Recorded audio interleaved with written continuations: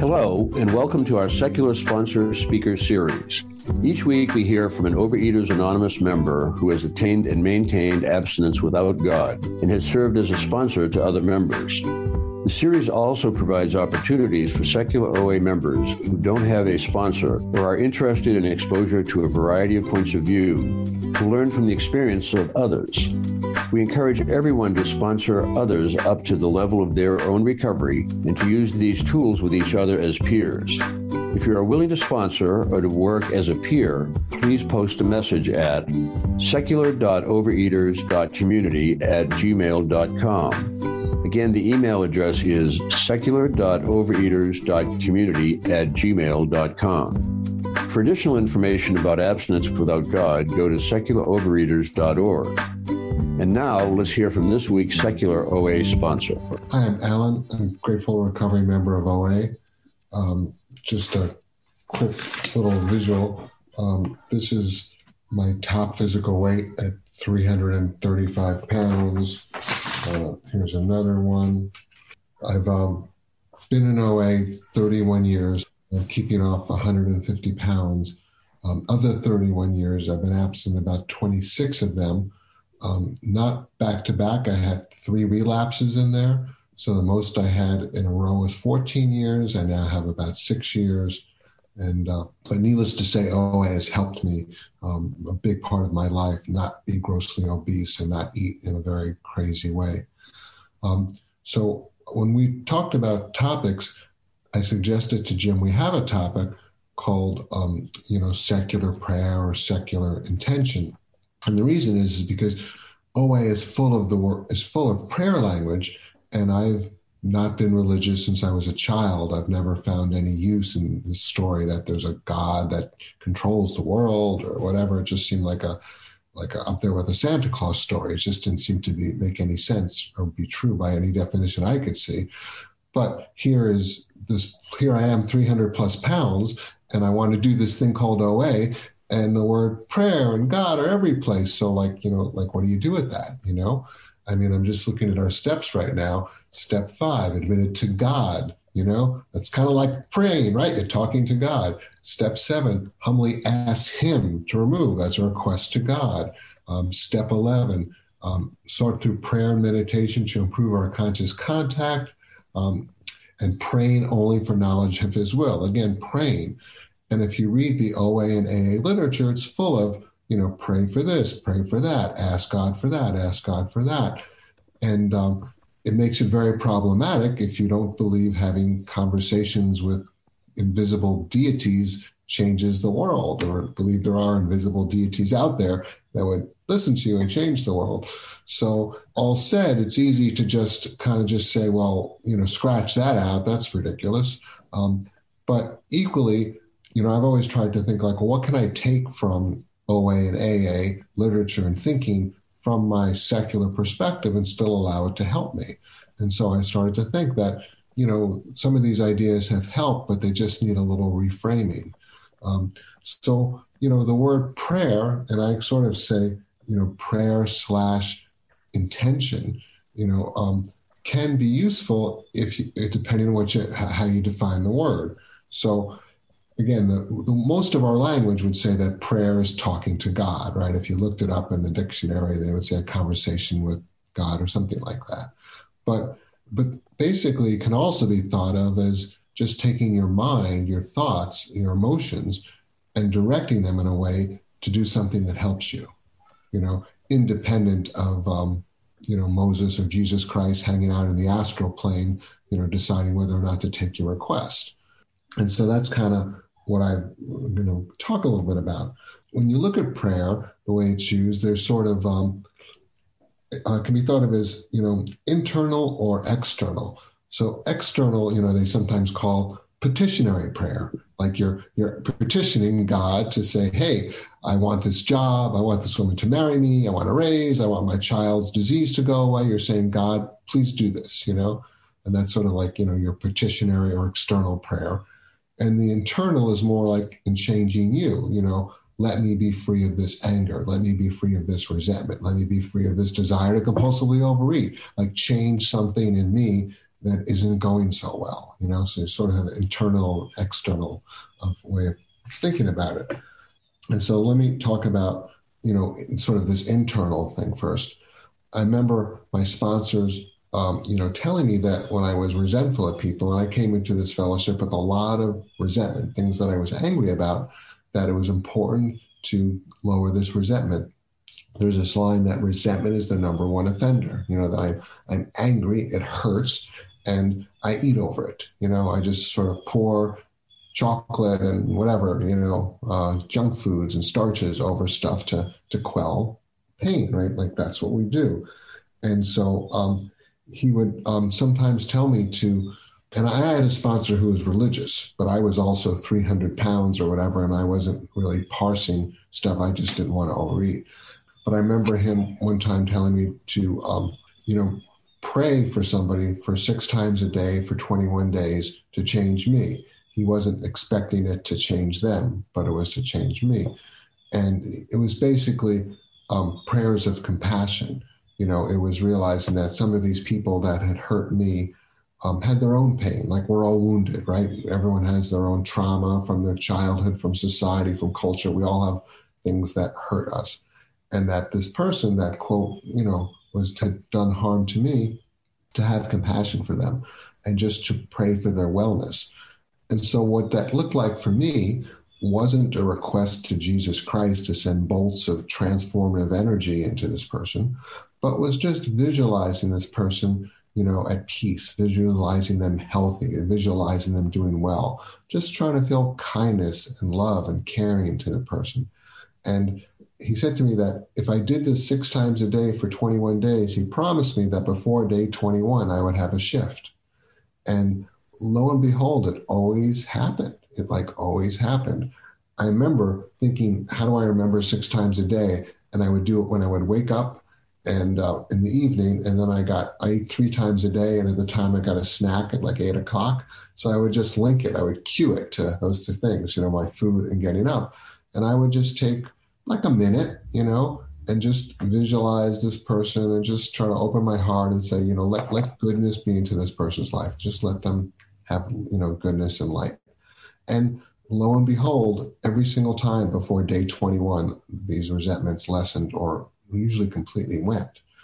And so, what's going on? Like I said, I suspect, of course, I didn't even direct it, say, dear God, dear Moses, dear whatever. I was just saying, it was really more visualization, But, there's pretty good science now that, what do they say? Neurons that fire together, wire together, that if you practice something, it gets embedded in our brains. I mean, I'm no, neuroscientist, but just, repetition works, think about it. If you study a language and the more times you say a word in your brain, that you'll memorize that word, how to speak that language. Well, the more times you tell yourself a different story about, somebody and look for the goodness in them, the more you feel goodness toward them. I mean, it seems almost intuitive why this thing works, So, I don't like the word prayer. Obviously prayer is so linked to religion, right? Pray for them, So I often just think of it as intention, thoughts, repetitive thought, kindness, kind visualization. I like the term visualization because I think more of our brain is focused on the vision sense than any other sense. I think it's the most biggest part of our brain. Visions are predominant sense, And so just visualizing that person well or healthy or happy or just making imagery that's positive, seems to help. But, it can be words, it can be anything, And so that worked.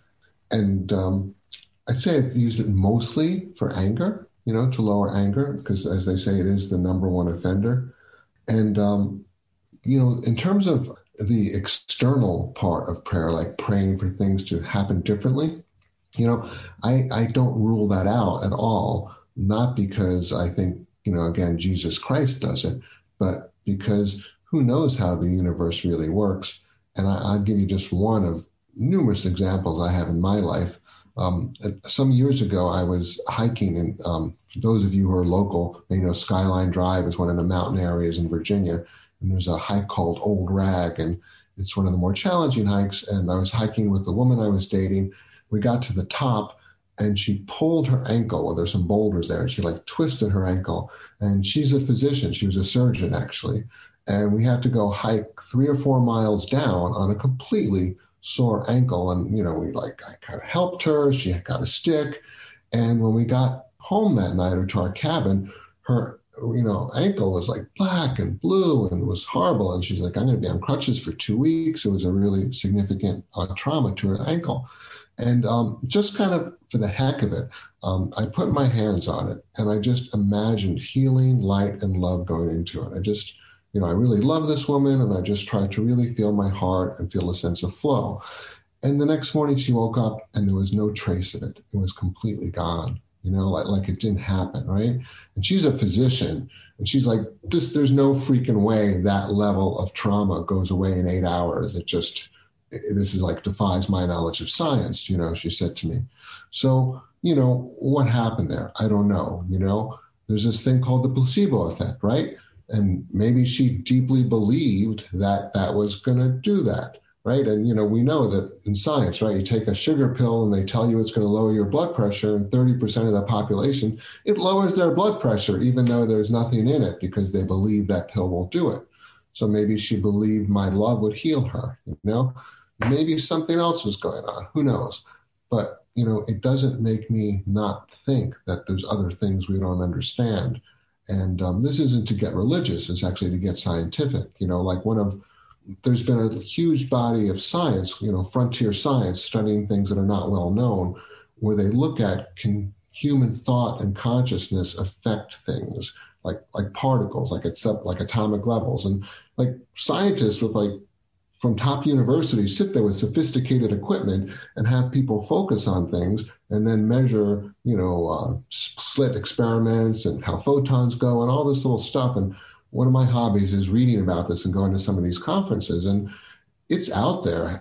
How well has it been peer reviewed? Is it ready yet? Who knows? But very accomplished mainstream scientists study this stuff because they think there may be a there. You can read the journal papers yourself. It's frontier science. It may turn out to be true or not true. But so the whole idea that our thinking, our thoughts, our visualization could affect things is being studied by science, with no need for a Jesus or Buddha or Allah to be in the middle. Just this is how brains may work, So that all said, it's important to realize that who knows, So I just want to say that, it doesn't need to be true. And again, I just want to emphasize the power of the placebo effect, because the placebo, is just a belief that something will affect you. And it's an effect, like it happens, right? Any medical FDA approval, they have to take a certain number of people and give them pills with nothing in it to see if the real thing is better than the nothing, because we know the nothing pills have an effect. And all that's going on there is somebody has told a story that this pill will make an effect happen. And it happens a certain percentage of the time. It just proves the power of the mind. Having a belief affects things, affects like measurable things like blood pressure and pain levels and, neurochemical and bioactivity, right? That's like as proven as, proof can be. So that same idea that if we believe that for reflecting, thinking, intending, praying about changes in our emotional discomfort can shift it, that's even simpler compared to changing your blood pressure, or changing your, physiology. This is just taking your emotions and moving them in a direction that better serves you or better serves your relationship with others. And that really is the essence of secular prayer. And so every time I am directed to pray or read about praying, I just shift it, from that word prayer to directed intention, reflection. The words are unimportant per se. It's just that there's this process of thinking and visualizing for a shift, in a calm, serene way with breath and repetition. And repetition is key, like anything, right? You don't get strong by going to the gym once. You go to the gym 3 times a week for many, many years. Any changes takes, repetition. I love the line, practice makes progress, It's like this. It's not perfection. It just makes progress. And you make progress. The resentment goes down. The fear goes down. It doesn't go completely away, but it's better than it was yesterday, So that all said, I'm now going to see if somebody would like to be a volunteer from the audience, so to speak. And I'll tell you what we'll do in advance so you can know and not be surprised that I'm not going to ask you to be hypnotized and act like a chicken or something. God, that would get us all hungry. But in any case, so I'm just going to ask you to reflect on what secular prayer, I'm just calling it secular prayer, what secular prayer might look like for you. Like, what's a way that you could do this that would work for you? Like what you would call it, how you would do it. Like, just ask yourself, what would be my secular prayer process? That would be number one. Number two, where could I apply it? Where's the place where I think it can make the biggest difference? Might it be the resentment with my child or spouse or my employer, or might it be my, fear of something or my jealousy? Like, what's a place where there could be some application to that process? And the third is to actually try it.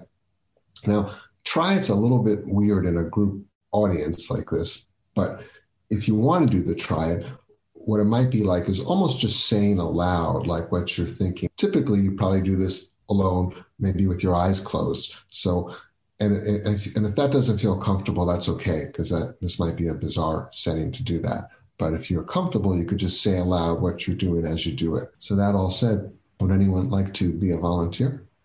I could volunteer. Oh, great. Okay, Bailey. So really just answering aloud the questions, having heard what I just shared, what would a secular prayer process be like for you? Thank you for speaking, by the way. My name is Bailey. I'm an addict. I think it would be a minute or two of mindfulness breathing to kind of center myself and try to do my best to quiet my thoughts, which I'm not very good at. And then the verbiage I like is something like mindful, compassionate intention. Was the question, what does it look like? Yeah. So the first, what would be your process? How would you perform secular prayer, so to speak? Yeah, I would think about someone I have negative feelings for, including myself in that group.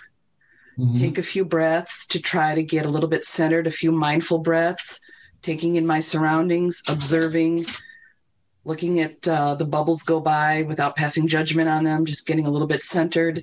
And then I would think about the person or the community or myself, including as a person, about whom I have feelings of resentment or hostility or judgment. And whenever I see a person on the news or in a police officer's uniform or in my job culture that I feel really negative feelings toward, I don't know why, but I think of them as babies. Mm-hmm. And I think of like how before they turned into this, what I would consider a horrible person, they were this, like Hitler as a baby, they were this vulnerable child. And if I'm in my higher self, I can actually have the generosity to think about what turned them into this jackass, but kind of do some version of that. Think about them when they're in their own pain, whether it's as a baby or as a child. Mm-hmm. And having that mindful, compassionate intention that whatever pain is making them behave in a way that I am reacting to negatively with judgment or resentment or hostility, again, including myself, if I'm that person, to wish them a kind of benevolent peace. Mm-hmm. And visualize what that would look for them. I like what you said about the mind's eye, visualizing it. I think that's what it would look like. So, okay. And now the second question is there a specific person that you think you'd get the most effect or help you the most to try this on? Oh, yes. That would be my husband. Okay. Yeah. And then the third, and again, if you're not comfortable doing this, no problem, but are you willing to speaking aloud, like do it like right now, like just say what you might normally say in your mind, say aloud so we can hear it and go through it and Sure. take a minute or two and pray for your husband. Sure, absolutely. And I'm not shy about sharing. Because I've had a lot of therapy and I'm a hardy codependent, I'm really good at diagnosing people. without their knowledge or permission.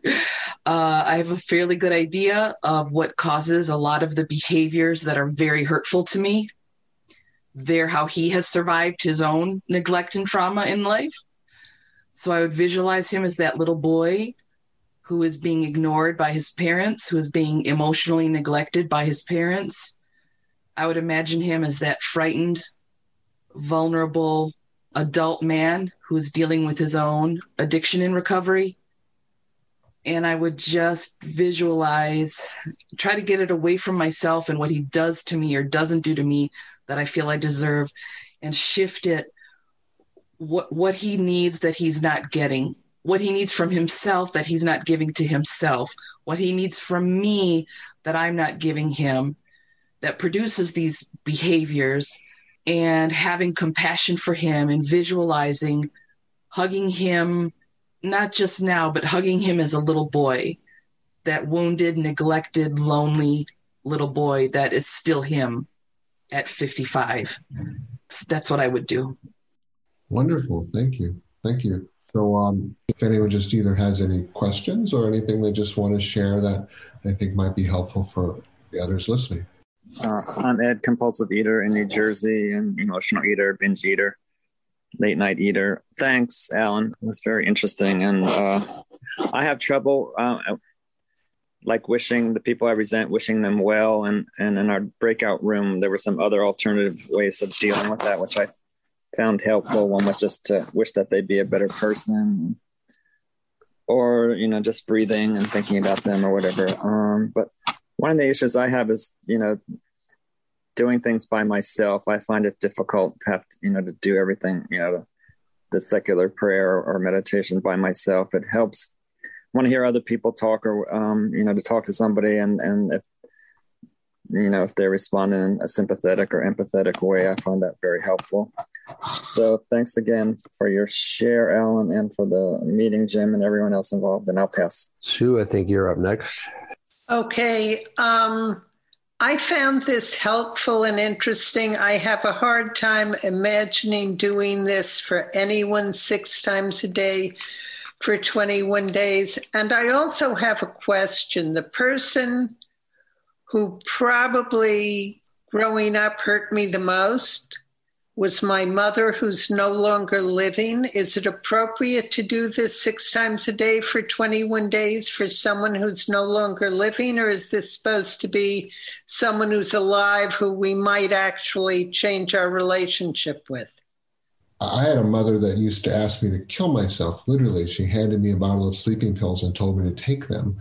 And I got into program long after she was dead, but had a lot of energy over that. So for sure, I had a lot of anger around my deceased mother, and doing this helped. And the 6 and 21, that's what my sponsor came up with. I don't know where he pulled that out of, but the core thing is that it's repetition, whether it's so many times per day or so many weeks. And the real key thing was to do it till it works, and I can tell you now, I have nothing but compassion, and I'm aware of that. My mother was in so much pain. Her best thinking was for both of us to leave the planet together. That was her best thinking. And Alan, I want to just say that the changing of the relationship is just the icing on the cake. The real change is the change inside of you and how you are feeling and how you have been impacted.